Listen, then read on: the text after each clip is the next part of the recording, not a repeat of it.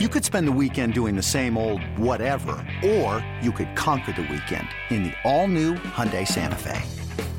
Visit HyundaiUSA.com for more details. Hyundai, there's joy in every journey. Another day is here, and you're ready for it. What to wear? Check. Breakfast, lunch, and dinner? Check. Planning for what's next and how to save for it? That's where Bank of America can help. For your financial to-dos, Bank of America has experts ready to help get you closer to your goals.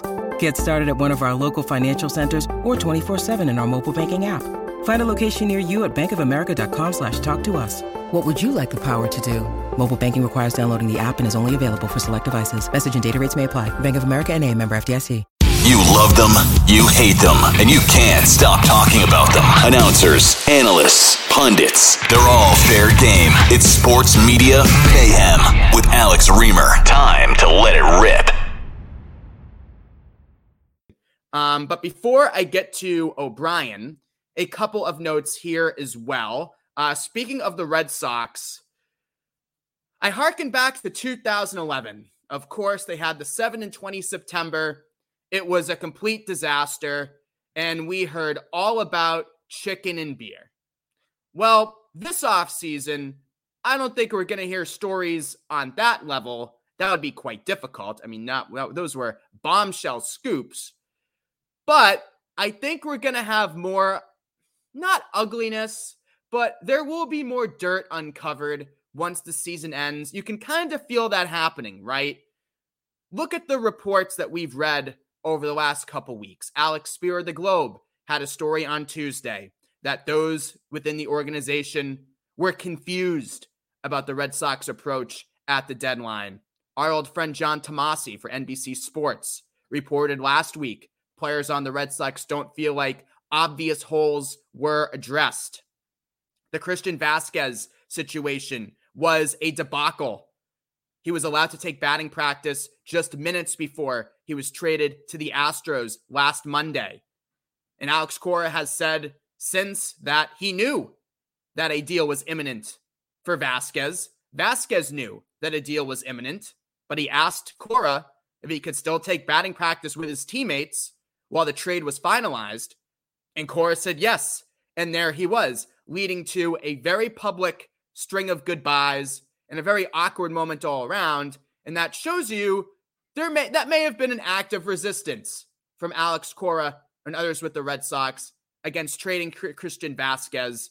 I think there is a disconnect between Chaim Bloom and this front office and Cora and the players and those on the ground. That's a tale that happens all throughout Major League Baseball these days with the proliferation of analytics and these Ivy League guys and the owner in the front office suites and the guys down on the field. I mean, sometimes this year it seems like Alex Cora is playing the old Art Howe character from Moneyball. So I think once the season ends, we're going to have more of a drip, drip, drip of, again, I don't think anything nearly as salacious as chicken and beer. That would be hard to replicate. But a drip, drip, drip of unhappiness within the clubhouse, confusion about the direction of the organization. I mean, just look at the fact that Chaim Bloom, after trading away stalwart catcher Christian Vasquez, acquiring Eric Hosmer, making some significant deadline changes, he wasn't even in Houston to address the team. He waited until the following road trip last weekend in Kansas City to address the team. And when Cora was asked about that on WEI last week, he was kind of non-committal and said, well, that's Chaim's meeting. That's his responsibility.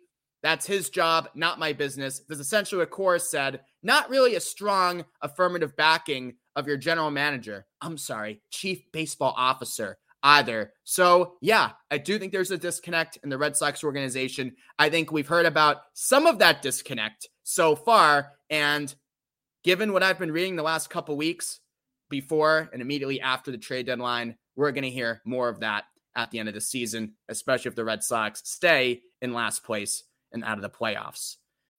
When you need mealtime inspiration, it's worth shopping Kroger, where you'll find over 30,000 mouth-watering choices that excite your inner foodie. And no matter what tasty choice you make, you'll enjoy our everyday low prices, plus extra ways to save, like digital coupons worth over $600 each week. You can also save up to $1 off per gallon at the pump with fuel points. More savings and more inspiring flavors make shopping Kroger worth it every time. Kroger, fresh for everyone. Fuel restrictions apply.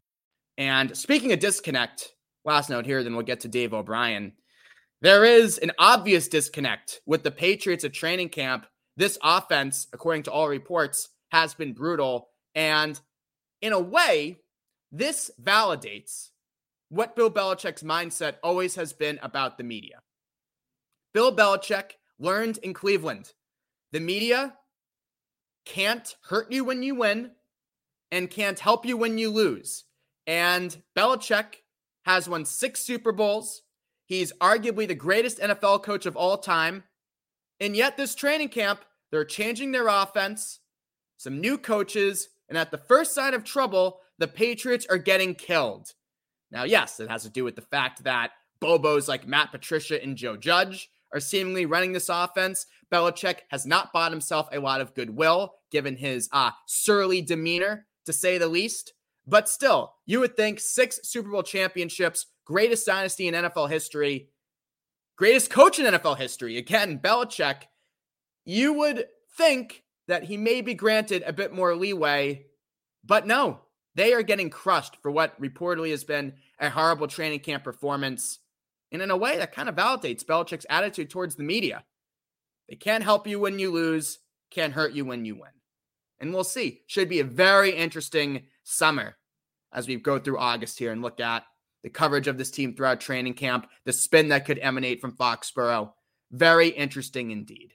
But speaking of interesting, Dave O'Brien has sat next to Dennis Eckersley many times over the last several years. He has a lot of great Eck moments and a lot of great insight, again, into calling baseball games this year, the Red Sox broadcasting schedule, and what's coming next for the Nesson booth.